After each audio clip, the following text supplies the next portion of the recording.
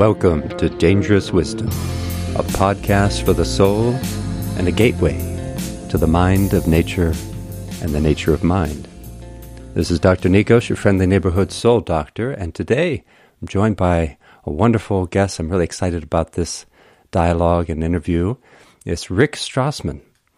A lot of you already know who Rick Strassman is, but I will give you the basics. He is a native of Los Angeles. He obtained his undergraduate degree in biological sciences from Stanford University and his medical degree from Albert Einstein College of Medicine of Yeshiva University. He trained in general psychiatry at UC Davis in Sacramento and took a clinical psychopharmacology research fellowship at UC San Diego. Joining the faculty at the University of New Mexico School of Medicine in 1984, his clinical research with melatonin discovered its first known function in humans. Between 1990 and 1995, he performed the first new U.S. clinical research with psychedelic drugs in a generation.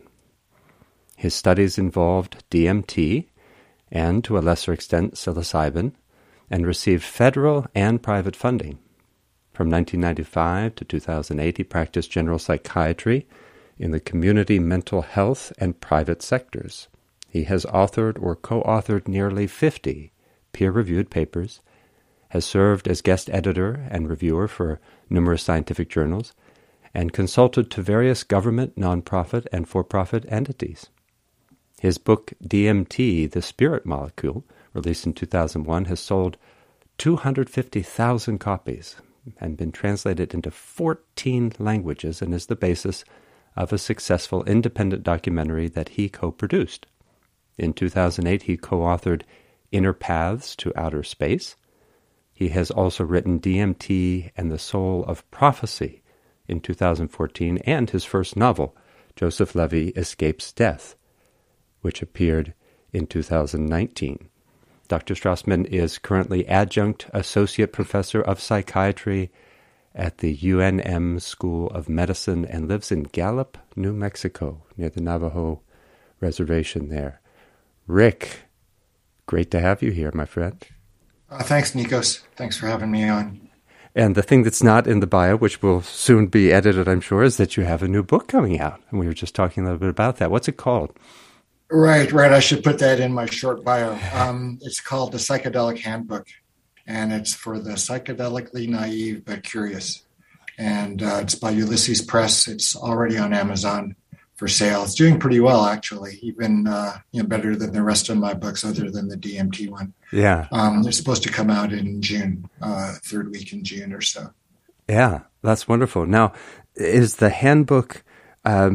what I have read most recently, and what I hope we can talk about a little bit, is DMT and the Soul of Prophecy. One of the things that I've just found so interesting is that as a philosopher, a lot of what you're saying there, that we need training to make better use of these experiences and to make them more, as you put it, informationally rich, we could say, juicier on the message and on par with the aesthetics of the experience, as you put it. Do you draw from that perspective in this handbook? I do repeatedly, actually. It isn't a starry-eyed account of, by an author who's dropped acid a couple of times and is a self-proclaimed expert. I'm really kind of keeping it as grounded as I can. I emphasize repeatedly the importance of the set and the setting in ultimately determining the outcome of any psychedelic experience. I disabuse repeatedly the notion drugs have anything other than the ability to be psychedelic, which is mind manifesting or mind disclosing.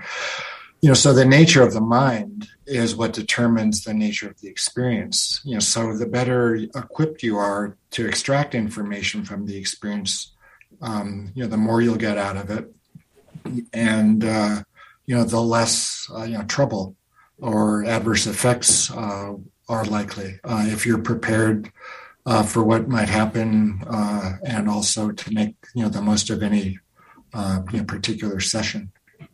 Yeah, that seems to be such an important theme in general in our culture, because we're seeing, for instance, people are, I don't know, maybe it's always been a problem. I suspect it has been, because in a lot of traditions, you couldn't just go to a teacher and just demand some kind of advanced meditation teachings without making ethical commitments and so on. But you can see there's something about the need to study that we're, maybe Willoughby Britton's Dark Night of the Soul project. Oh. Now, she's a researcher who has been looking at the negative experiences that people sometimes have just with meditation. I'm not sure if any psychedelic users have contacted her. I don't recall. But, people are having negative experiences just by doing too much meditation with not enough education and foundation. Yes.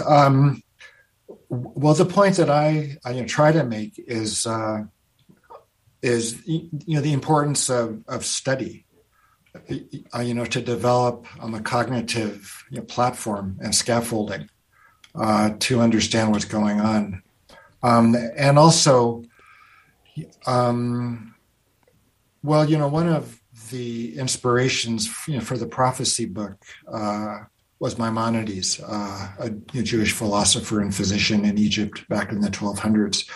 Maimonides, spoke about the mechanisms of becoming a prophet, and those two mechanisms were the development of the imagination, which technically speaking is the aesthetic nature of existence, the perceptions, the sensations, the emotions, the bodily effects, and so on, which I think the psychedelics stimulate. But he also emphasized the importance of developing the intellect, or the rational faculty of Aristotle, and the two ways in which one did that were study and the practice of a virtuous life. Because the practice of a virtuous life establishes a groundwork or a framework, for interacting with things, kindly, compassionately, courageously, those kinds of qualities. So those come in handy when you're confronted with the contents of the imagination being so stimulated from either meditation or other technologies or psychedelics. Yeah, that's such a clear message in many philosophical traditions, and certainly that's a place too where I think the Buddhist philosophy can be helpful, and also ancient Greek philosophy. But this idea that first and foremost you need to be living an ethical life, and then there is some study. You have to actually correct your bad beliefs and limiting views that, if you hold on to them, could make those experiences difficult. They could create difficulties for you by having just views that are not, you could say, skillful and realistic enough. Yeah, and study also involves learning new things. So if, for example, you may have been only aware of one name for God, which only characterizes one particular aspect. If you learn what the different names of God are, you could then recognize those in your psychedelic or prophetic or any other kind of experience, and by recognizing what you're dealing with, based on words and terms that you've learned, you can, I think, get more out of the experience. You can interact with it more fulsomely in greater detail. The other one other advantage or boon from a virtuous life or an ethical life, or even through study, is that you do not degrade your imaginative faculty through a dissipated lifestyle. The imagination, according to the philosophers, was a physical function, and was located in the brain. So to the extent that you can at least maintain the health of the brain, you'd be more capable of experiencing a clear apprehension of what the imagination brings forth in altered states. Yeah, that's really interesting, that taking care of our well-being and vitality. In the West, you're talking about Jewish philosophers, but in the sort of dominant culture tradition out of the Greeks, it's Nietzsche who really is so fascinated with health and what its effects are on our sensitivities. But it's also interesting that in some of these traditions, these mystics, say, for instance, in the Buddhist tradition, again, to use that as an example, that the monks, the advanced monks, were expected to be healers too. They were expected to know how to take care of the vitality of the body in various ways. And so you had a rich medical tradition that grew out of that too. But that's really interesting. And so now, do you, is the framework in your new handbook, does it explicitly reference the Judaic tradition or the Abrahamic traditions, or? Not, Judaism per se. I referred, I've got one chapter in there on how psychedelics work, the mind. And toward the end of that chapter, I asked my readers to indulge me in a foray into medieval metaphysics, and I introduced Aristotle and the rational faculty and the imaginative faculty, and I explained kind of what we were just talking about, that you can divide the mind into two basic functions, and one is stimulated by psychedelics, the imaginative one, but it requires at the same time the development of the intellect through study and a virtuous life. I never mention Abraham or Moses or the Ten Commandments or anything like that. But I do, mention, Judaism as, being a target of progressive liberal psychedelicists, as being, too particularistic, and for that reason is in the crosshairs of those who advocate for a mystical unitive state as opposed to what I call an interactive relational one. The manifesto of that.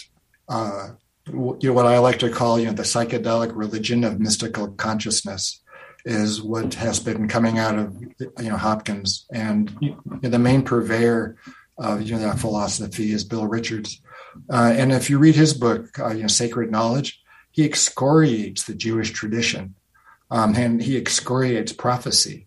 He, calls it, the foothills as compared to the mystical state, which is, formless and universalistic, which is on the apex, it's on the mountaintops.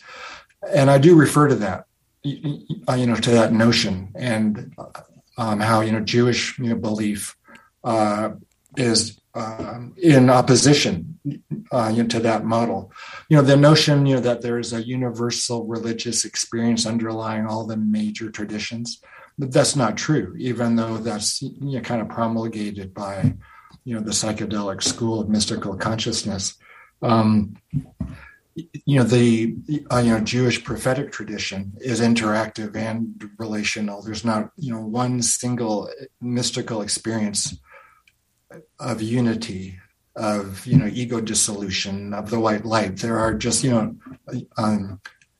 there are no examples of that in the entire Hebrew Bible. So I do, point that out as number one, excluding a whole, range of, psychedelic experiences, which could be quite useful. And I also, point out, to the, theological assumptions, which are, fundamentally, Christian. In opposing, the Jewish,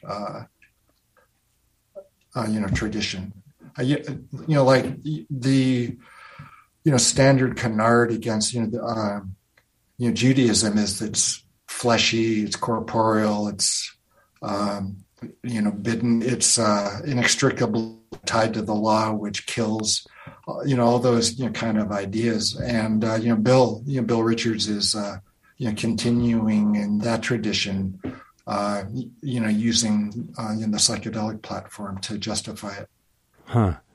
Well, there is a space, of course, in the Jewish mystical traditions, as far as I understand, because this is not a strong part of my own scholarly background as a philosopher. I mean, I had one philosopher in particular who was a big fan of Maimonides, and a few others who worked in the Jewish tradition, but it's never been a focus of study. But I do seem to recall readings about the idea of a mystical union with the divine, but a sense in which you could say it's kind of similar to the Buddhist idea of because the Buddhist view is, of course, that union would not be some kind of unitive state that's not Buddhahood, because you have to maintain the duality also. So in the same sense, the Jewish mystics that I can recall, there was a sense of possibility of union with God that nevertheless maintained the relationality. Like in the same way that there, I know it sounds paradoxical, but isn't that the case, that there is that experience is available to the Jewish mystic? Not to the Jewish prophet. No, not the prophet, of course, because sometimes in these traditions the mystics are also doing things. But I'm just talking about in terms of the general feeling that a person could have a state, mystical experiences that were not just the prophetic ones. That you could have this experience of union and yet relationality. Well, I mean, one could argue that that's not Judaism. That's okay. Borrowed from other traditions, like from Gnosticism, from the Christian mystics, from the Eastern religions. That it's an accretion onto the fundamental beliefs and fundamental tradition, which is rooted in the Hebrew Bible. I've been criticized that I talk about Kabbalah or Zohar or Chassidut, those kinds of things. And, that's a conscious decision on my part, just to stick with, the basics. Because, most people who, say, oh, you should talk more about Kabbalah or Chassidut, I say, have you read the Bible? And most people haven't carefully who promote Kabbalah and Chassidut. Yeah. Or it just was, kind of like, oh, that's just arithmetic. That's not algebra or geometry or calculus. I see. But still, it's kind of like you can't really, go on to the next stage until you've mastered the preliminaries. Right. I mean, I'm not a rabbi. I don't have a, doctorate in, Jewish studies. So I've been, free to just, look into what interests me. And, what interests me is, the Hebrew Bible. And the prophetic experience, and the information which is conveyed, through the prophetic experience, which I think is much more concrete, verbal, cognitive, constrained, restrained than union with God. Union with God. I mean, what does that mean exactly? And how do you live your life? How do you make decisions? Right. In Bill's book, Bill Richards' book. He addresses that, and he says, if you can't make a decision, or you're, kind of stuck between a, rock and a hard place, re-enter the state of mystical consciousness, which means what? Take more psychedelics, as opposed, to be able to refer to a text, which is quite concrete. Don't steal, don't lie, honor your parents, don't move the boundary markers of your neighbor. Fundamentally, it's, love your fellow as yourself, and believe and serve only one God. And, those are ideas, those are concepts, those are words which are both, beliefs and, guidelines for action, which I think for, most of us are useful, as opposed to just, entering into the white light and then coming down and, trying to understand what that means. Yeah, yeah. Well, and this too, there's the issue of needing to have training to know what it is, because otherwise, you're kind of, you're blanking yourself out probably. I mean, a lot of these experiences seem to, the way I sometimes put it is that we practice not metabolizing our experiences. For instance, the studies that indicate we mind wander maybe roughly half the time, okay. So there's a practice of not metabolizing experience. If the experience is really, really negative and we don't metabolize it, but we refer to that as PTSD. If an experience, though, feels, if its sort of sensation quality is positive, but we don't metabolize it, we usually call those mystical experiences. But the issue is that they aren't. What you're saying is that we haven't actually gotten information that seems to be useful for the whole community and really can give us guidance that we feel like, okay, I know what to do. Whereas there's something about the prophetic experience, or you could say a more advanced mystical training that would do that for us. Well, I mean, even in the case of advanced mystical training, where the emphasis is on union and ego dissolution and whatnot, that's not the goal of the practice. That's just a confirmation of what you've been studying. Like my Zen teacher used to say, the first kensho is the beginning of your training. Yeah. It isn't the end of your training. Oh, of course. Now the hard part, begins. You need to, apply what you've learned within the confines of you have to apply what you've experienced within the confines of what you've learned. To give a drug, to have a white light experience, and then to say, okay, that's the goal. I've attained the goal. I think is a bit, backwards. Ideally, if it were a true, religious or spiritual experience, would occur within a context. They wouldn't just be, 10 to 12 hours of, preparatory indoctrination. It would be, you'd be in a group of believers, you'd be studying the text, you would be disciplining yourself to a teacher. You'd be hearing about the stages of development. You would have an experience which would be a confirmation, like a signpost, as it were, like, okay, you're on the right path, and then continue. Yeah. Oh, yeah. That's right. Absolutely. Yeah. We do. This is a fragmenting culture because it's fragmented and fragmenting, and we think that we can just have, here's this experience, but it's ecological. It depends on its ecology for its meaning and where it will take us. Absolutely. Which you were in the Soto lineage, or? Yeah, Soto. It was Shasta Abbey. Okay. Kennett Roshi. Okay. All right. And so, I mean, one of the things that I found interesting is, because I love the book that I read most recently, as I said, is The Soul of Prophecy, and all the things that you're saying are I think, so important, but both here and also as they relate there, because you're inviting us to, first of all, turn to our own traditions, our own lineage.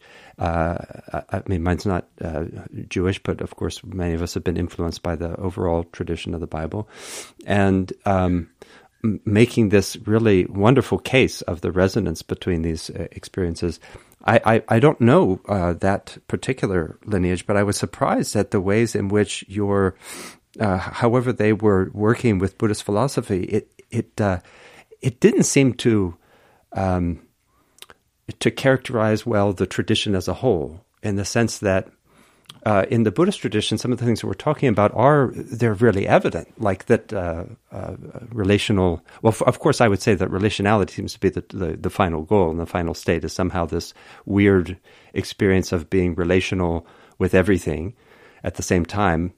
But for instance, that there is a lot of interaction with other beings. I think I mentioned this in the initial email I sent to you, that there's of course prophecy, and there is of course the interaction with different beings who can give you teachings, and that's all taken to be very important. And then there's the sense in which, in a way, what you are describing as maybe the qualities of God seem to be the qualities of Buddhahood. So on all those levels, I wonder if is it that particular tradition, or have you had much chance to look at the sort of prophetic traditions in Buddhist philosophy? And by prophecy, I don't mean prediction or foretelling. I mean any spiritual experience as articulated in the Bible that occurs. Oh, yes. Oh, I agree with you that you don't mean prediction. But so, for instance, I'm just taking like one example. We've just been talking a lot about bringing back information. Okay, so something that would actually be helpful for how people live their lives and how their community could function. To the extent that Buddha had some kind of experience, does it qualify as prophetic under those terms? Like if we just say, well, it should be. And it seems that he came back with this entire, incredible, detailed description of mind and practices we can use to touch the nature of mind and to cultivate our mind, to cultivate compassion, insight, concentration. So he comes back with an incredible amount of information. Like if there's anything that's information thick, it seems like the Buddhist mystical experience must have been, his particular experience must have been, and then other people in the lineages who had experiences like that. But then I'm also thinking of people like, say, Tsongkhapa, who's one of the most important philosophers in the Tibetan tradition. And one of his main teachers was a bodhisattva. So like a kind of non-normal being, Manjushri was a crucial teacher for him. And he's not the only one. So there are these ways in which other entities are real. They give you teachings that seem very similar, that there is real information that's brought forward for your development and also affecting your community. Well, the main, at least ostensible difference with Buddhism is that it does not believe in one God. And that is the definition of the prophetic lineage in the Bible, is that it's communication between God and man. Yeah. It isn't a understanding of the nature of mind, but it's an understanding of, or it's a communication between humans and the one God, who is external, to us. Yeah. So that's a major conceptual difference. With respect to the bodhisattvas, even if they were divine in as much as they act as intermediaries between an incorporeal God and the corporeal universe, they're still only intermediaries. They're kind of foot soldiers or emissaries or delegates or diplomats. They're not. They're not the most high. And if they're not, teaching about the most high, in other words, God, then, one could, reasonably argue if, one were, very, pious, follower of the biblical tradition. You could even, refer to them as demonic, diabolic, because if they're not, if they're not conveying information from the one God, then they're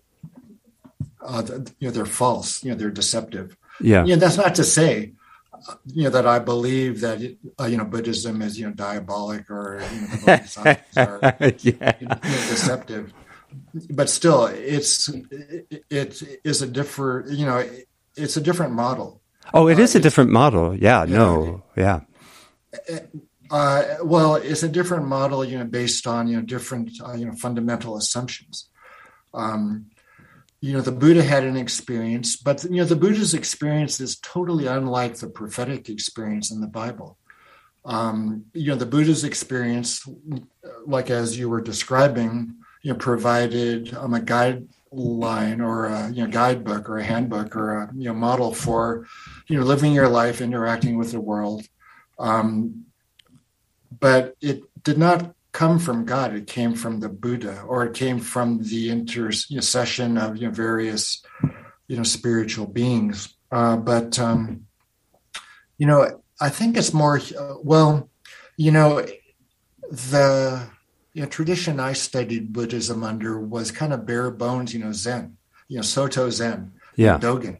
Dogen, you sit with your back straight, you have your tongue lightly behind the back of your top teeth. It's very realistic, reality oriented, and the emphasis isn't on anything flashy. It isn't on anything imaginative. It's on a clear understanding of the nature of reality. And anything else other than that, at least within the tradition I studied, was a distraction. Visions were a distraction. Voices were a distraction. Anything other than kensho, the formless experience of shunyata, was a distraction. So if, for example, I were studying within Vajrayana, the Tibetan tradition where there's visualizations and whatnot, I may have approached the psychedelic experience and the religious experience in general, from a different flooring or platform, but as it were, or amass things were, the tradition and the study and the model and the practice that I brought to bear on my work, was kensho satori, the enlightenment experience, as the structure, the approach, which I brought to bear on my DMT work, and because shunyata is empty, it didn't comport with the DMT experience, which was full of content. It was anything but empty. But don't you find so that that's led me to turn to tradition which valued the content, full experience. But isn't that in a way, this seems to me one of the things that happens with these traditions in general, but because, of course, that would be like saying that the Heart Sutra was only telling, it had half the truth and half a lie, because, of course, you have to see that form as emptiness, but you have to see that emptiness is form.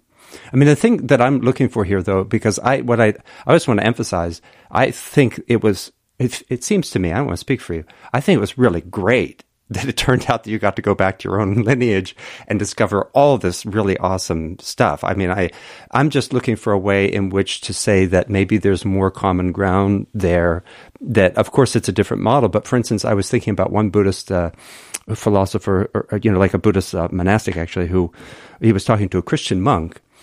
And the Christian monk was, talking about, his tradition, and the Buddhist was saying, well, it's really incompatible, though, isn't it? I feel like we're friends and everything.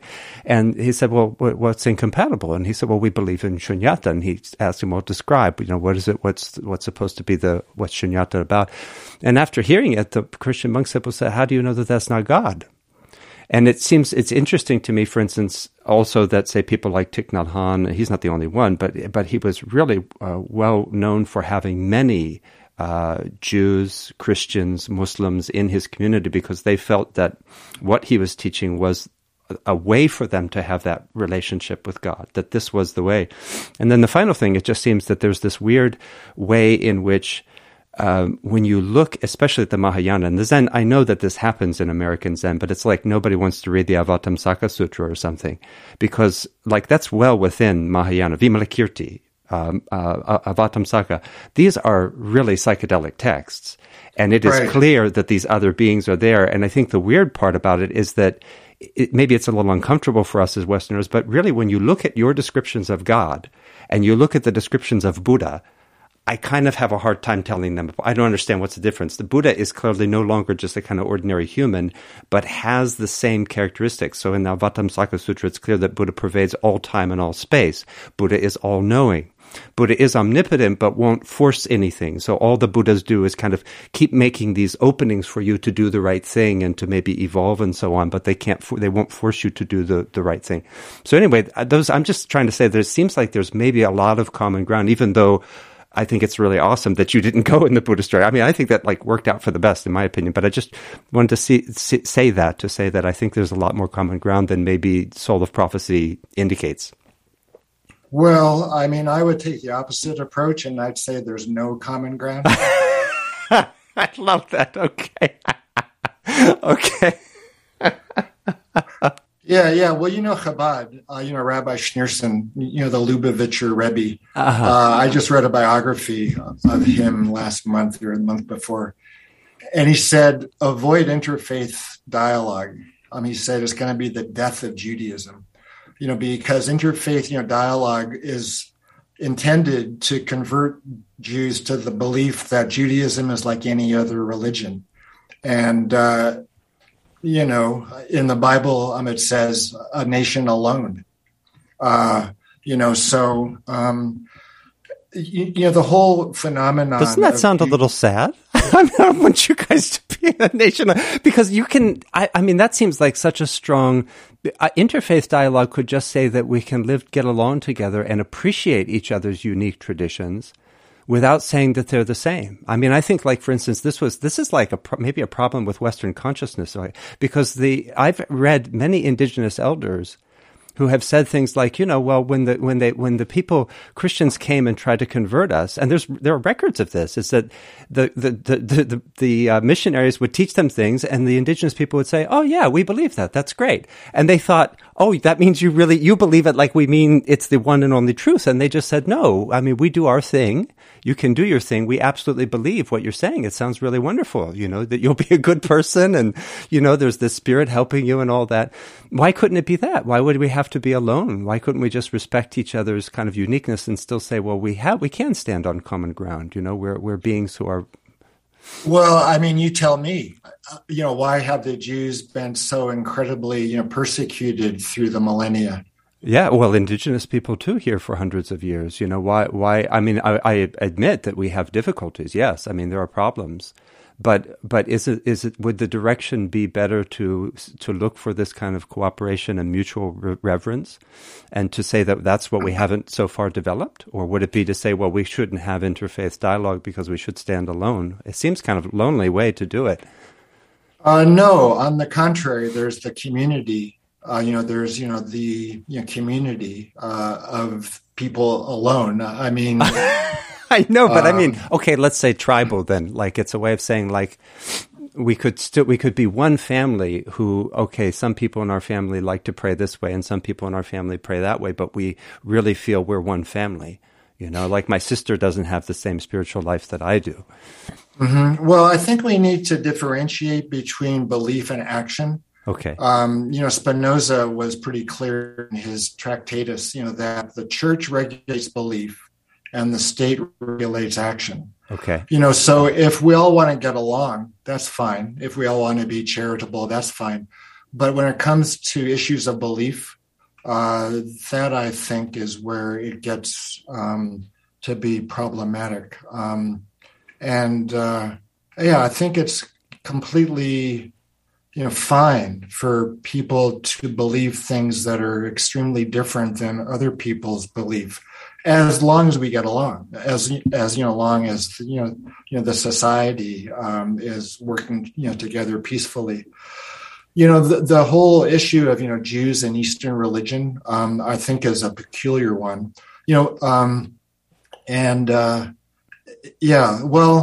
A few years ago, I was invited to speak at the Marin, TEDx about psychedelics, and my prophecy book had come out a few years before, and I was looking at some of the TEDx talks, and I stumbled upon one by Joan Halifax, and she was talking about compassion,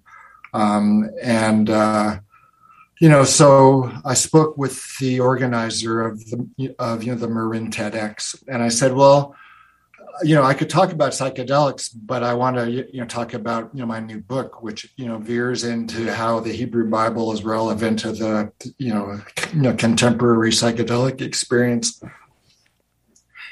And he said, well, that's not going to go over well. and I said, why not? And he said, well, you're going to be talking about religion. And I said, well, Joan Halifax was, just on stage, talking as a Buddhist Roshi about compassion, which is, it isn't, you could call it scientific, but, she isn't coming at it as a scientist. And I say, what's the difference between, Judaism and Buddhism? And he said, well, Buddhism is a philosophy. It's not a religion. And he said, most of the people in the audience are going to be Buddhists, I'm in Marin County. And I said, most of them are Jews who call themselves Buddhists, because, Spirit Rock is there, right? And Jack Kornfield, Joseph Goldstein. So, they're not Jewish, they're Buddhist, and they would have a hard time with me, talking about God and the Bible because it's, religious. And I just said, I don't think we're a good match. So, it was an interesting experience, to distill, what I'm saying is that, the Jews who have thrown their hat in the ring with Eastern religions are anti-Jewish. They are self-hating Jews. They don't want to associate with being Jewish. And it's like, I'm not Jewish, I'm Buddhist. But, tell that, to the next, group of, whomever who are, going to say, well, it's, like the Germans and the Jews, before, World War II, like everybody was saying, well, we're not really Jews, we're Germans. And they said, well, look at your nose and, look at the shape of your head and look at your grandparents and all that. So I think, to disavow your Judaism, to, say I'm really not Jewish, I'm Buddhist, I think is a weird thing. I think it's a bit psychopathological, as it were, if not, spiritually, destructive. Yeah. I mean, that's a terrible experience that you had. And of course, the history there, I mean, so many, it's really unfortunate. And I still wonder if the way to help that, a good medicine for that, would be more dialogue. I mean, in the sense that, again, there's it seems to me that there's a viable common ground in which we don't have to reject each other's practices or anything like that. But, like the Dalai Lama's been another good example of that, Thich Nhat Hanh too, but where they've really, really resisted converting people. Like the Dalai Lama's told, had this kind of long-standing imperative to not convert people to Buddhism, to let people have their own tradition and encourage them. And if there's anything in Buddhist tradition that could support that, that's great. Again, and some people have found that to be true. But that, so I know that I have read accounts of people studying with Thich Nhat Hanh and saying, I've never felt more Jewish in my life. And it became like a kind of a rebirthing. Well, Judaism is not a feeling. Yeah. It's a set of beliefs. Well, but what I mean is I'm addressing it just to that part where you were saying a person is rejecting their tradition, right? And what I'm saying is that the opposite of what you just said was a problem, like being a self-hating Jew and saying, I'm not a Jew, I'm a Buddhist. And here I'm saying that some people have gone to a skilled Buddhist teacher and said, well, you know what, I'm not a Buddhist, I'm a Jew. And so it's the exact opposite thing. I am a Jew. That's right, I'm a Jew. And that seems like that's a valuable thing.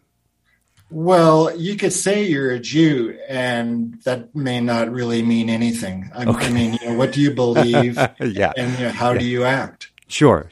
But assuming, I'm just trying to suggest, isn't it possible that the very thing that you were, I'm just addressing that very specific point of, instead of saying I'm not a Jew, I'm a Buddhist, these were people who apparently were saying, well, you know what, I thought I was coming here with that attitude that Rick Strassman just expressed. I'm not a Jew, I'm a Buddhist, but I discovered, you know what? No, I don't want to say that. I want to be a Jew.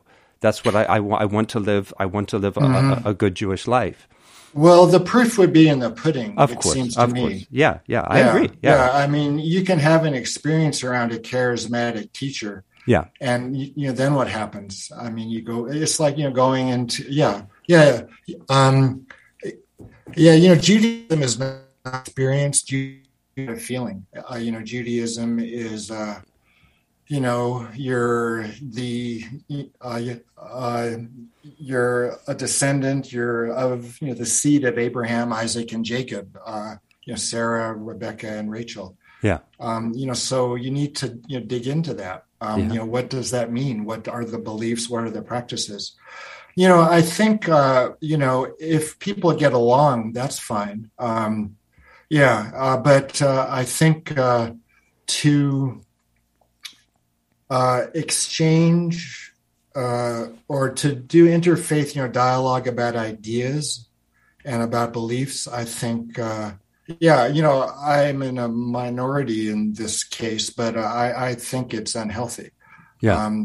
At least it's not kosher, so to speak. And Schneerson, it was interesting, to read about Schneerson, because this whole thing about interfaith dialogue, and we share these things in common. That's fine and good, but I don't think there's any need for it as long as people just respect each other and don't kill each other for believing something different. You'll never see the Jews killing each other or killing other people for different beliefs. It's not really in the cards. So I think again we need to distinguish between beliefs and actions. That's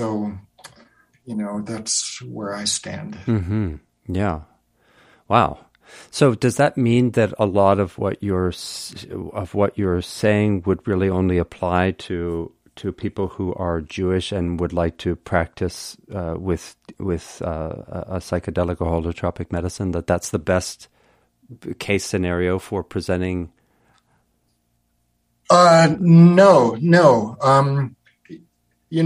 In my prophecy book, I only am attempting to educate. Okay. That's the main, function of the book, is to introduce an alternative model. Yeah. To the one of the universal religion based on a unitive, mystical, ego-dissolving state. Yeah. I don't believe there is a universal, religious experience which underlies all the major traditions.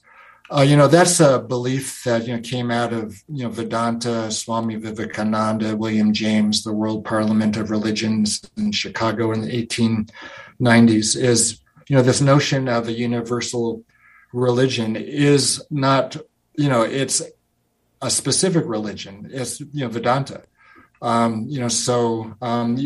happens if you don't believe in the universal religion? That can be a problem. So I think to claim anything is universal, what if you don't believe it? Does that mean you're a non-believer? Have you become the enemy? Are you going to, kill off everybody who doesn't believe in your universal religion? Yeah. So I think we need to be modest and look at other religions as just as valid as a so-called universal religion. So in the Prophetic States book, I'm just kind of providing an alternative view to what seems to be the meme out there that psychedelics somehow reveal the existence of a universal religion. I don't think that's the case. Uh-huh. And I think the whole conflating of religious experience with the psychedelic one, I guess prompted me as much as anything to write the book, because I don't think science and religion are that good bedmates, as it were. I think to conflate spirituality and clinical research, it kind of opens up a can of worms, because it's different vocabulary, different belief systems, different way of experiencing truth. One is through scientific experiments, and the other is through experience or through tradition or through experiments. So there's two other ways of attaining to knowledge within religious traditions other than just scientific deduction. So for scientists to say there's one universal religion, it's like, no, that's really not true. That's a matter of belief, and it's based on Christianity or Vedanta or some New Age schmaz of beliefs. So if you're going to say that psychedelics reveal a universal religion, I took umbrage, and I said, well, there are other ways of looking at spirituality as viewed through the lens of the psychedelic experience. I'm not saying it's better. I'm not encouraging people to do anything or the other. It's to at least look at your own tradition. Look at the text that underlies Western civilization, and see if there's something in there that appeals to you more than what you're being fed right now from clinical spirituality advocates. So whether or not the prophetic view, the Hebrew biblical prophetic view, is superior or not, I think it's to each his own.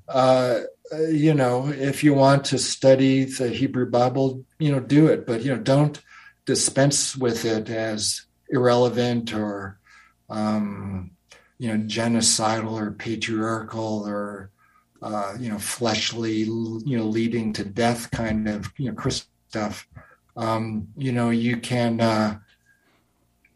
You can make up your own mind. You can get more information. You could learn more. You can develop your rational faculty, and then make a decision like, oh, this seems more attractive. This resonates with me better, and then take it from there. I mean, you might want to convert to Judaism, for all I know, or you might just want to use what I am talking about in that Prophetic States book, to enlarge the discussion about what the psychedelic experience means and how it can be used. Yeah. So one of the interesting ideas there, and I don't know if you talk about it in your new book, but there's an interesting reversion where we have seen in the literature neurotheology, and that would be this. You could go ahead and describe that, and describe your reversion of that, the theoneurology, the difference between those two. Yeah. Well, neurotheology is kind of the reigning paradigm of the science of spirituality. Spiritual experiences are, called that after, the fact of a particular kind of experience, which is a brain reflex. If you meditate, if you take psychedelics, if you fast, various, things which stimulate a brain reflex. So it's your brain on drugs. It's your brain giving you the impression of connecting with a spiritual level of reality. So that's what I call the bottom up model. And DMT is released, for example, like endogenous DMT, as a result of let's say you meditate or you pray, and so after the fact you then call that spiritual because it's unique. And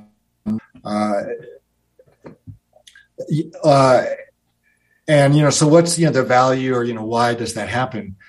Well, the biological the biological preeminence which is assumed in that model would state it has evolutionary advantages. You're more compassionate, you're more empathic, increases creativity, sociality, those kinds of things. Mm-hmm. It bestows an evolutionary advantage, to have those kinds of experiences for the brain to be hardwired that way. the top-down model is what I call the theoneurological model, which states that is configured in such a manner as to allow communication external level of spiritual reality, to God, the divine, what have you. So DMT is the means of the divine manifesting spiritual information in a visual manner, let's say. So it's kind of stands the first bottom up model on its head. Right. The brain's configured in order to allow divine communication, as opposed to the brain is configured to give the impression. That's right. Yeah, divine communication. I love that reversal. It's really a really cool reversal. And of course, you see this in the community. This has been an idea, loosely speaking. You put a really nice precision on it. This idea that the brain is a receiver rather than a producer, right? That's the kind of more general that different people have used for quite some time now. But this is really lovely, right, that the divine made the spirit molecule and made the brain in such a way that the divine could use this to communicate with us, which is a really cool way to put it. I love that. Yeah, and if you look at it that way, then the contents of the stimulated imagination contain divine information. Right. Then it isn't quite the evolutionary advantage approach. It's like, this is the information that God would like us to know. And, some of it, may not be obviously evolutionarily advantageous. The law of the red heifer, for example, in Numbers, I think, or Leviticus. The ashes of the burnt red heifer, people have been contaminated by contact with the dead, but they contaminate, the person who is in contact with the ashes. So what's, the evolutionary advantage of that information? I mean, God only knows, right? So it isn't, that it's evolutionarily advantageous information that comes up, during a spiritual experience. It's the information that God wants us to know, right, for future reference to our obedience, any number of things. But they're not, they're not obvious, or they're not as obvious as, for example, increasing compassion or empathy. Yeah, yeah. And so do you discuss that model at all in the context of just giving, do you find that just a useful idea as a general orientation? Because when you talk about set and setting, of course, and learning being part of that, the ecology, I mean, that's a vision of the cosmos that a person could bring to say that, okay, this molecule, I'm not just having a brain experience, but that this molecule is putting me in contact with reality. There's something that's intending itself through me. Well, I discussed that a lot in the Prophetic States book, that, you need to distinguish whether or not, the visions and the voices are just, coming from you, or are they, divinely inspired. And, the main way of distinguishing is if, the information contained in the visions and the voices is consistent with the teaching in the Hebrew, text, which is one God and the Golden Rule.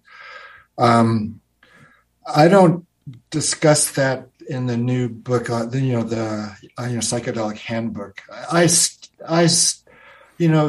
stay clear of, Jewish, teachings in the, Psychedelic Handbook. I bring in the medieval, metaphysics, and I discuss the discrimination against a Jewish model in the handbook. But I don't really, go into, what are Jewish, teachings per se. Mm-hmm, mm-hmm, mm-hmm. Now, you also mentioned you did a translation and commentary of Genesis, and then you also mentioned some stories. I think you said drug and alcohol. stories. Oh yeah. Yeah, right. Those are future books. Well, yeah, because this is audio only. But yeah, I've been working on my own translation of the Hebrew into English of Genesis, and a commentary, which is based on all of the commentaries I've been reading over the last couple of decades. It's up. There's 50 chapters in Genesis. I think I'm up to chapter 45 now, and it's over 1,000 pages. So it's going to be hard to find a publisher, but still, I'm chipping away at it. Because I think the Book of Genesis is all you really need. There's Exodus, Leviticus, Numbers, and Deuteronomy. But those are all Mosaic or post-Mosaic. Moses, and I think if you model your life after the lives of the characters in the Book of Genesis, I think strictly speaking, that's all you really need to know. Philo, discussed the law, and he said the law is only a codification of the lives of the patriarchs and the matriarchs. So they lived a fully prophetic life, without the law being written down. So I think if you really bore down on the narratives in the Book of Genesis, you're pretty far along on living prophetic life, or a life that's modeled on a prophetic life. Like Abraham. He was quite the individual. He spoke with God. God spoke to him. He pleaded for Sodom and Gomorrah. He argued with his nephew Lot, and they separated. He told stories about Sarah being his sister. He obtained a burial ground for Sarah and his descendants. So I think if you really look carefully at those narratives, you will learn a lot about human nature. You'll learn a lot about how to relate to other humans. You'll learn a lot about how to relate to God. So that's why I've been focusing on Genesis as much as I have. The other material that you mentioned, the drug and alcohol stories. I've taken lots of drugs, and I have gotten drunk a few times, especially some crazy drunken episodes in college. And I've always been into journaling. I like to write, and I've taken notes on all these experiences over the years, and I've got a huge pile of these trip notes, and I would like to get them into print. So I actually just met an agent a week or so ago, and we were strategizing about how to get that material out there. Should it be another installment in the life of Joseph Levy, which is my alter ego in the book. Joseph Levy Escapes Death. That's an account of a year of poor health in a small Southwest town, and a couple of failed relationships that kind of devolved from being so sick. So it's fairly bleak, but fairly humorous at the same time. We were when I met with his agent last week or the week before, we were talking about, should it be like a memoir or another fictionalized autobiographical account? And he was kind of lobbying for a memoir. So I would be selective about the sessions or experiences I recount, because otherwise the names and the dates and the places would be too easily recognizable, and there'd be a major target on my back from those I'm discussing or describing my interactions with.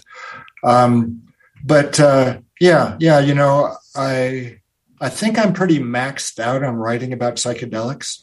Like I wrote The Spirit Molecule. It's really done well. It's inspired a generation of students, researchers, academics, philosophers, spiritual seekers, lay interested people. The prophetic book, the prophetic states book, that took me 18 years to write.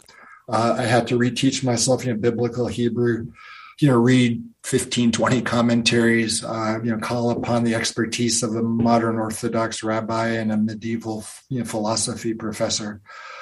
And I've written, like the, scientific or, the Psychedelic Handbook. And like I was going over the galley proofs this morning.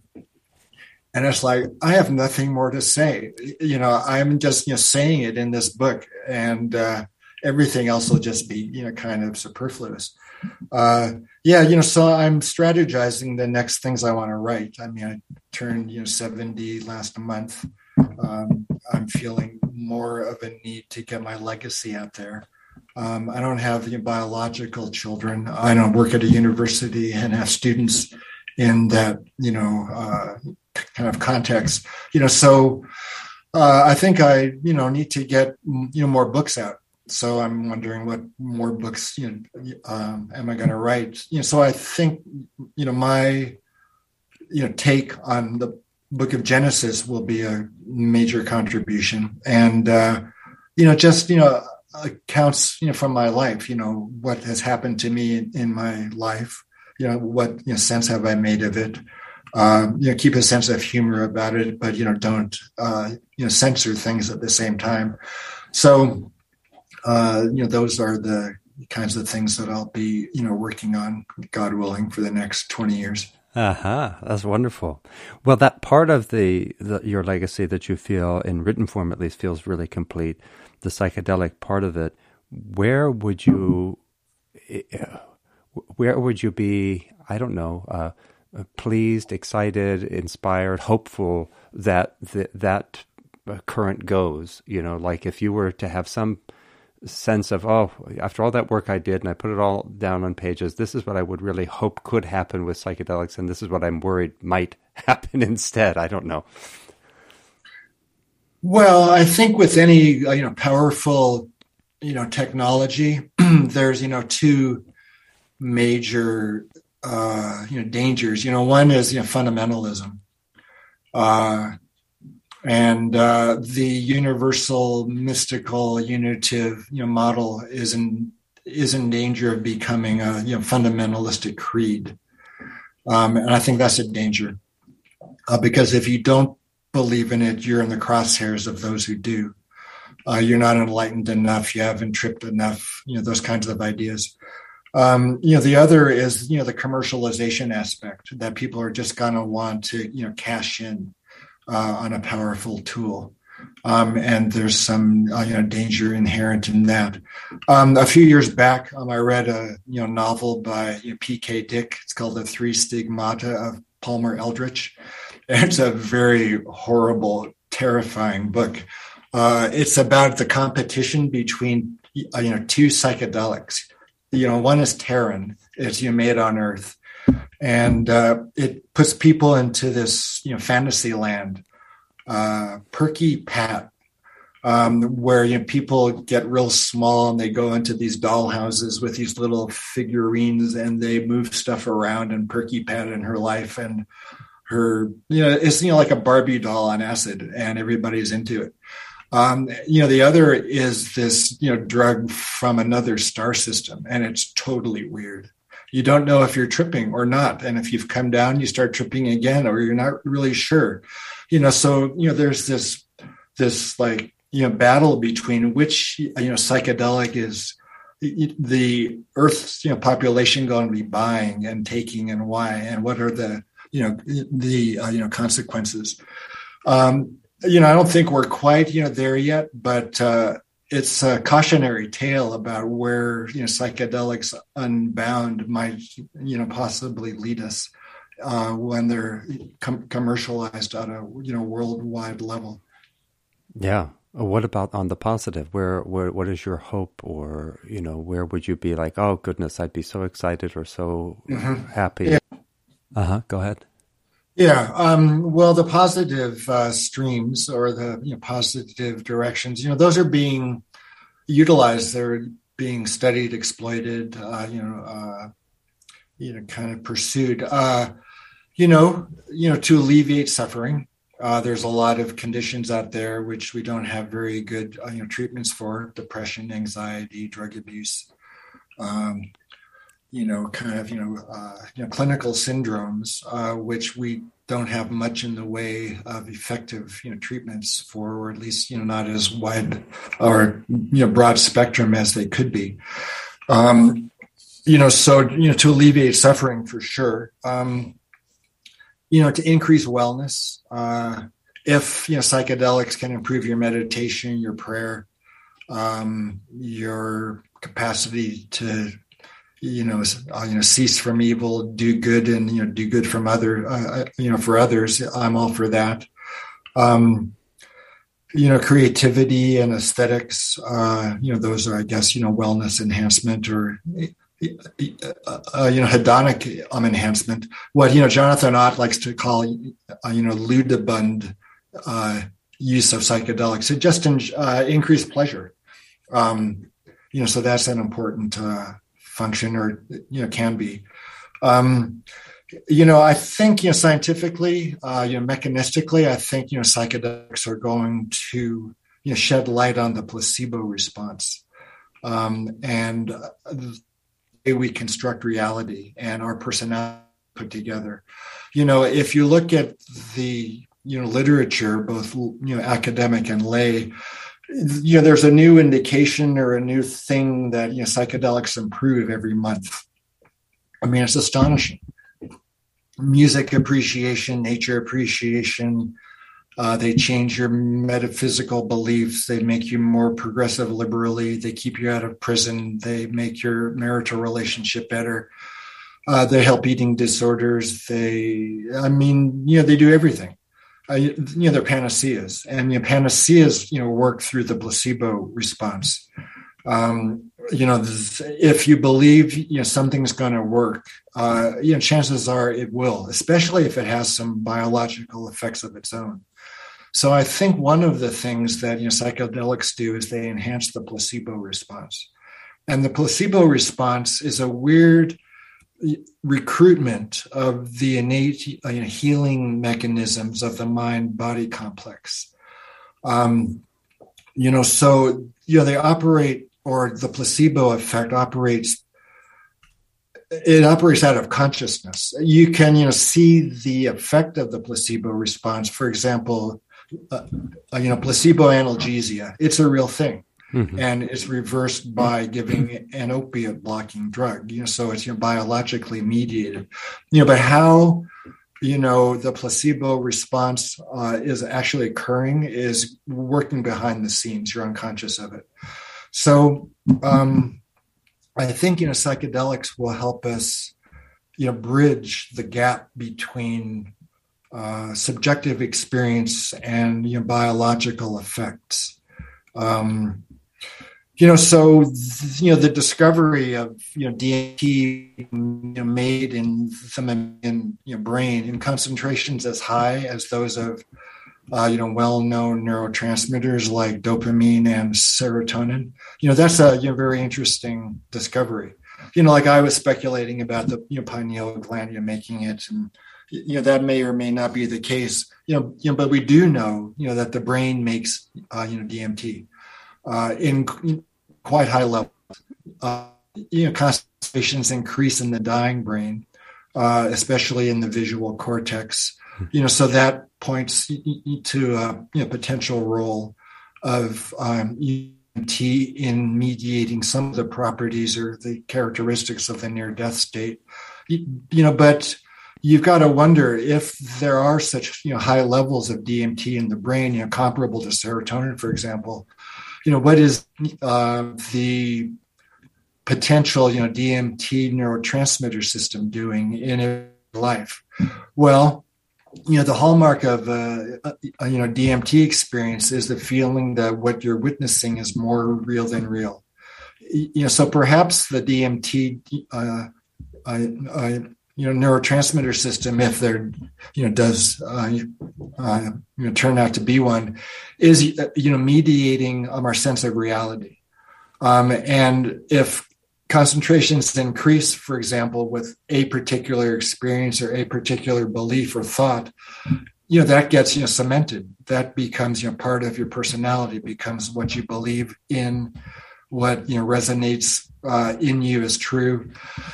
So, you could start to wonder, is, who we are, is our personality, is our way of interacting with the world and ourselves, simply a collection of, moments in time which are associated with higher levels of DMT, than usual, than normal.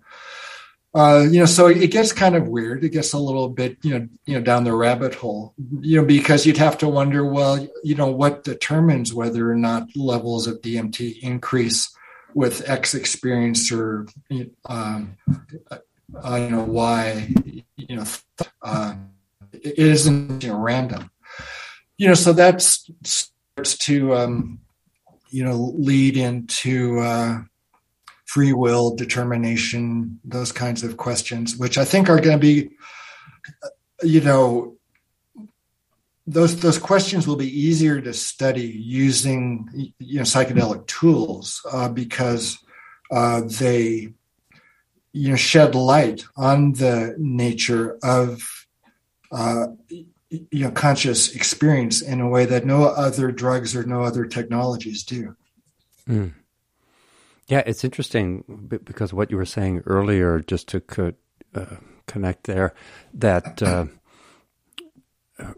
if we have a theoneurological view, then there's a way in which these neural pathways and DMT itself were put into the brain to basically make sure that we had the circuitry for intimacy with reality. And so maybe, for instance, the placebo effect, what we're calling it, because, there's a way in which it blurs the line between subjective and objective, and it could be that we're able to touch the endogenous healing capacities that are just built into the structure of reality, too. So that's another mediator, and that too relates to how it shapes our sense of self, because in those moments, ideally, the DMT level went up because in some way we were getting a little more intimate with reality as opposed to, beliefs, misperceptions, bad behavior, bad habits. I wonder, you mentioned that your own history of using drugs. I take it you've used DMT. I don't know if I've ever heard you officially just say, "Oh yes, I've used DMT." Is that something you? Yeah, I kind of came out of the DMT closet in, when was that?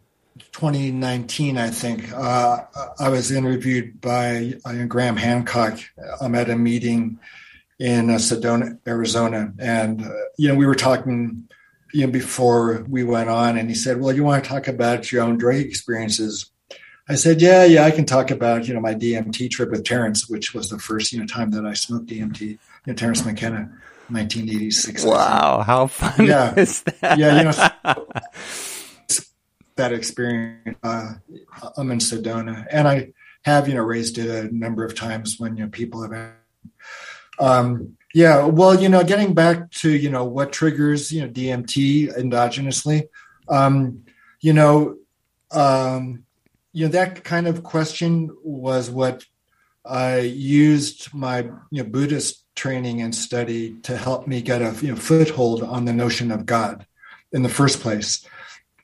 One of those avenues which prompted me to feel more comfortable thinking about God was that karma is not random.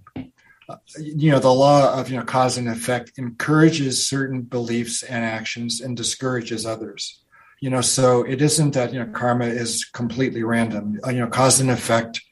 Like if you kick your toe in anger, it hurts, as opposed to you kick your toe in anger and you make $1 million. So who set things up that way, or why is it set up that way? That made me think that, well, it isn't random. It's a reflection of some, kind of, design. some kind of intelligence, designed karma to increase or to encourage some behavior and discourage others. So that's got me thinking, well, who or what designed karma? And then I thought, well, it could be God. There's cause and effect. There's reward and punishment. They're just kind of the same thing. One's anthropomorphized, and one is I guess cleansed of anthropomorphism. But they describe the same phenomena. You do certain things, and certain things happen. So if DMT goes up with certain experiences or certain ideas or beliefs, that is a reflection of the workings of cause and effect. Mm-hmm. Things are now because of how things were before. Things are in the future because of how things are now. So those describe the laws of cause and effect. The laws of reward and punishment. So I'm not sure. Well, so it, could be that elevated levels of DMT occur, for a reason. Specific beliefs, experiences, ideas, trigger them because of the way, the brain is designed in order to, come close to or resonate better with the divine, the spiritual level of reality. Right. And that means that in a way, if we did really a good job at preparation, if we really took the preparation seriously, then taking DMT, exogenous DMT, would potentiate a possible repair of bad karma. Like that could be, it could be like a sort of, a flashpoint, a karmic flashpoint where we could fundamentally improve our karmic situation because of that charge of DMT. If it happens around a real positivity of mind, a real sincere and passionate quest for understanding and so on within a full and robust ecology of practice, that we really could help ourselves in our spiritual evolution. Yeah, I think that's true, and it returns to the notion of psychedelics, turbo charging the imagination, the imaginative faculty of Aristotle. There's new information that's in your imagination. It becomes apprehensible. It's perceptible. It reveals what was previously invisible. But like you were saying, it depends on the context. If you've been working on yourself, then how to best extract information from the images, the visions and the voices and the feelings and the flashes of insight, which are displayed in the imagination, through the development of, the intellect, your study, your practice of an ethical life. Yeah. Are you familiar with Henri Corbin's work, the philosopher Corbin? I don't think so. Because what's interesting is that he definitely worked a lot with that. He to distinguish this, shall we say, spiritual connotation of the imagination, to distinguish it from what we might think of as mere fancy, or, imagining something. I just imagined God. He used the term imaginal, but he worked with the importance of the imaginal in the Islamic tradition. Now, obviously, that's different, but it might be just really interesting for you to see that resonance and parallel, that as part of the Abrahamic tradition, it's there really strongly, and for the same reasons you're talking about, but he believed the imaginal was really important to the mystics. And then, of course, in the Islamic tradition, just as it is in many other traditions, prophecy is kind of taken for granted as a sign of advanced spiritual. So if you're an advanced, very, very, let's say, sagely or saintly person, then it's likely that you'll have prophecy. If you have prophecy, it doesn't mean that you're saintly or sagely. It could just be that God is using you, is the kind of view there, as it is in other, like the Buddhist tradition believes that too. That in the Buddhist tradition, of course, Buddha has all these incredible, miraculous powers, but you could have them and not be enlightened. as the case of Anuruddha or, many others. Right. Well, the medieval Jewish, philosophers, were dependent on the Islamic philosophers. Oh, yes. Because, the Islamic, folks, translated Aristotle into, from the Greek to the Arabic. Absolutely. And the Jews, then, learned about Aristotle from the Arabic. And Maimonides, goes on and on and on about his discussion of the Arabic philosophers and their approach, to prophecy. And he borrows, from them a lot in his thinking about the imaginative faculty and, the intellectual faculty. Yeah.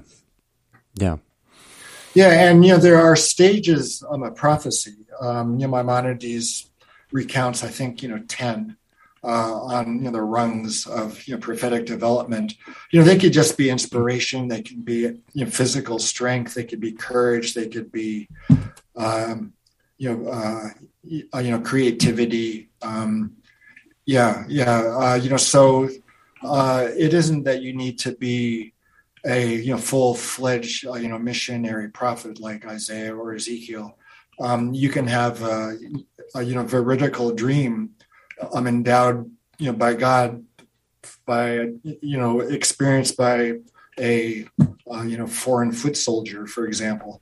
So I was just wanting to maybe touch again on the place that we began and emphasize again this aspect of differentiating between what we might call a spiritual experience and what we might call a visionary experience. So that way we could be, I know you wanted to be careful about, interfaith dialogue or something, but I'm just thinking of for a person who's not, there's still so much of value in DMT and the Soul of Prophecy and your other work, and obviously it's not restricted to the Hebraic tradition, but what I'm trying to get at is this seems to be a real need for us to get to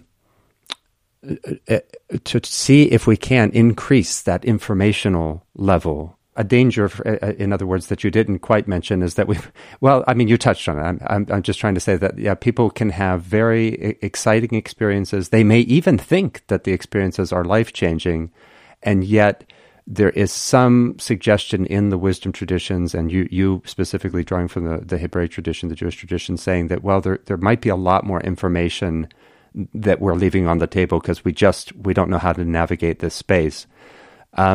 Do you have any final thoughts about that? I mean, for me, this is just as a philosopher right now in the culture, this for me has become increasingly important as I have seen and talked to people about working with psychedelics, that we are, the ecologies are too thin. The ecologies of practice are too thin. And it seems to me that there's a lot of spiritual materialism or spiritual bypassing that come from really exciting aesthetic experiences that are not doing as much as they could in terms of informing a larger, not just even ourselves, but even the larger culture in a good and skillful way. Yeah, that got me thinking about, one of the qualities of the mystical experience as quantified by the Mystical Experience Questionnaire. One of the criteria is ineffability, which means you can't describe the experience verbally. Right. But, just read the mystical literature is anything but ineffable. And the ineffability that people refer to, could be one of two things. Either, somebody is just, too lazy to think about it, or they don't have the vocabulary that they otherwise, might be able to bring to bear on the experience. So the whole issue of the, value of ineffability, I think, might be misplaced or even, kind of backwards.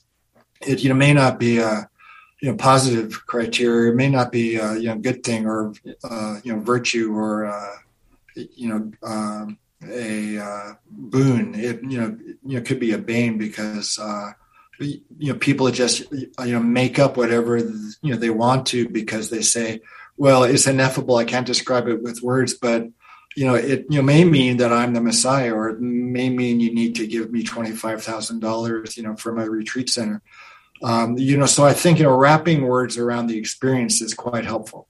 and there's no shortage of traditions which verbally unpack the religious experience. The Jewish, the Hebrew Bible one obviously is completely verbal. If you want to dig into that, you can, it's available. The nonverbal traditions, or not nonverbal traditions, but, traditions which point to a nonverbal, ineffable experience as the core, or and I think it's more problematic because they're liable to post-hoc editorial manipulations. Yeah. No, I think that's it seems to me that this is an issue that we can certainly. Essentially, it becomes a kind of spiritual materialism, as far as I can tell. That you're right, you're hiding behind the ineffability, but what it meant was that the experience wasn't skillfully or fully metabolized, and that you didn't come from an ecology of practice where you could navigate the space and like I think even this is part of what I call the self-help catastrophe, that the culture is organized such that our healing will come at a cost. Talk about cause and effect, right? So it's built in that if you're going to have the orientation of a taker, then that means that your healing is going to come out of the larger community of life in one way or another. So we can think of, an exaggerated version of that. If I get on a plane and go to Peru and have an ayahuasca vacation, well, that oil had to come from somewhere. I'm burning that jet fuel. It's carrying my body thousands of miles, and I'm going to go use somebody else's ecology, their water, their food. I'm not going to plant anything while I'm there. So I know how to take from the ecologies because that's what the culture is built on, but it doesn't necessarily teach me how to give back. So there's this lack of mutuality. And so that can happen too, I think, in psychedelic experiences, that they're oriented in such a way that, of course, we know how to take from the larger ecologies, but we're not even really giving back enough of an insight, or even necessarily going in saying, I really want to open myself up to know what my community needs right now to heal and how I can heal self and world at the same time. Just even that as an intention is not necessarily widespread, because there's just a lot of, I've got to do this inner work and I'm going to have the unitive experience or whatever it might be. So I think these issues are so important, and I really thank you for your work in trying to, because I think you really do give us this is a case study when you look at the Jewish tradition, and I'm sure your new book is also talking about this in set and setting, and trying not to fool ourselves. So I think it's all really right. Well, a couple of times in the course of the book, I kind of apologize for not glorifying the psychedelic experience more than I do. But I think that's my responsibility, to the field, is, to not to, glorify potential benefits or to minimize, potential risks. So, it may not be as popular as more, kind of, flashy presentations of the psychedelic scene, but I feel a lot more. It's just more grounded in experience, I'm under no illusions that that these are panaceas. I mean, they can be used for ill. I bring up Charles Manson at least once, maybe twice. I think my editor said, "You've already brought up Charles Manson once. Don't bring him up again." And the neo-Nazis, the Hells Angels were the major purveyors of LSD in the Bay Area back in the 60s. Wow. So it isn't as if psychedelics are all love and light. They need to be structured. The experience needs to be structured. It needs to be prepared for. It needs to be carefully observed. It needs to be integrated. It needs peer review. You don't want to go off half-cocked or become susceptible to crazy ideas. Right, and I think that too is where the people. I really value that. The fact that we need to be aware of the ways in which the strength of this experience could make us think that we understand more than we do, or that we've changed more than we have. And that you see this in all the spiritual traditions, have these cases of figures who think that they're all that, and they have to learn the lesson that they're not, the lesson of humility, the lesson of the limits of human understanding and our fallibility, and also just this holistic practice and being really realistic and not deceiving ourselves. So I really appreciate that part of your work, and when the book comes out, maybe we can talk again. Sure. Yeah. That would be fun. I mean, if all goes well, it should be coming out in June. You can already buy it on Amazon. So the Psychedelic Handbook. Yeah. So I think we covered a lot of territory today. Anything else I want to kind of say before we wrap up? I guess take your life seriously. There's this notion out there that you shouldn't take your life that seriously, but I don't think that's true. I think this is all, as far as we know, this is all we've got. This is all we're going to have. Mm-hmm. So I think it requires the utmost seriousness to make the most of the opportunity we've been given. So if you're going to trip, I mean, you want to make the most of your experiences. Yeah, I really like that. Yeah, take your life seriously, the preciousness of this life. And whether, Socrates would say that too, if you go on and there's something after, then it would have made a big difference if you lived well. It couldn't possibly be that it wouldn't make any difference whatsoever as far as he was concerned. And if it didn't, well, then, you still lived a good life. Like if you die and there's either nothing or you find out that it didn't matter, well, nevertheless, there can't be anything lost. And there's much gain by living our lives as passionately as we can and as well as ethically, skillfully. So thank you for your work, Rick Strassman. And thanks to all of you for your practice of life. Now, stay tuned, because in our next contemplation, we're going to talk about the Buddha molecule. So if you have read or are familiar with DMT, the spirit molecule, we're going to kind of combine and twist up the titles and think about the Buddha molecule, DMT, and the heart and soul of visionary love wisdom. And it's a respectful counterpoint to Rick's views. In contrast to what Rick has said in this dialogue and in his book DMT and the Soul of Prophecy, we will consider the ways in which Buddhist philosophy offers a precious handbook for navigating psychedelic experiences, and how Buddhist philosophy itself is psychedelic, and how even Buddha was a kind of psychedelic presence in ways maybe you've never thought about before. But I think you'll enjoy these reflections. Doesn't matter what your philosophical orientation is. If you have any interest in these medicines, and if you have tried working with them or think you might one day.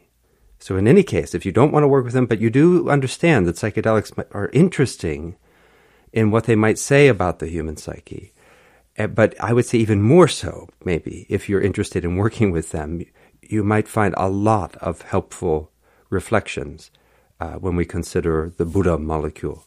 And then we'll do maybe some reflections about Buddhist philosophy, and then general, from my perspective as just a general philosopher, because I'm a philosopher, not a Buddhist.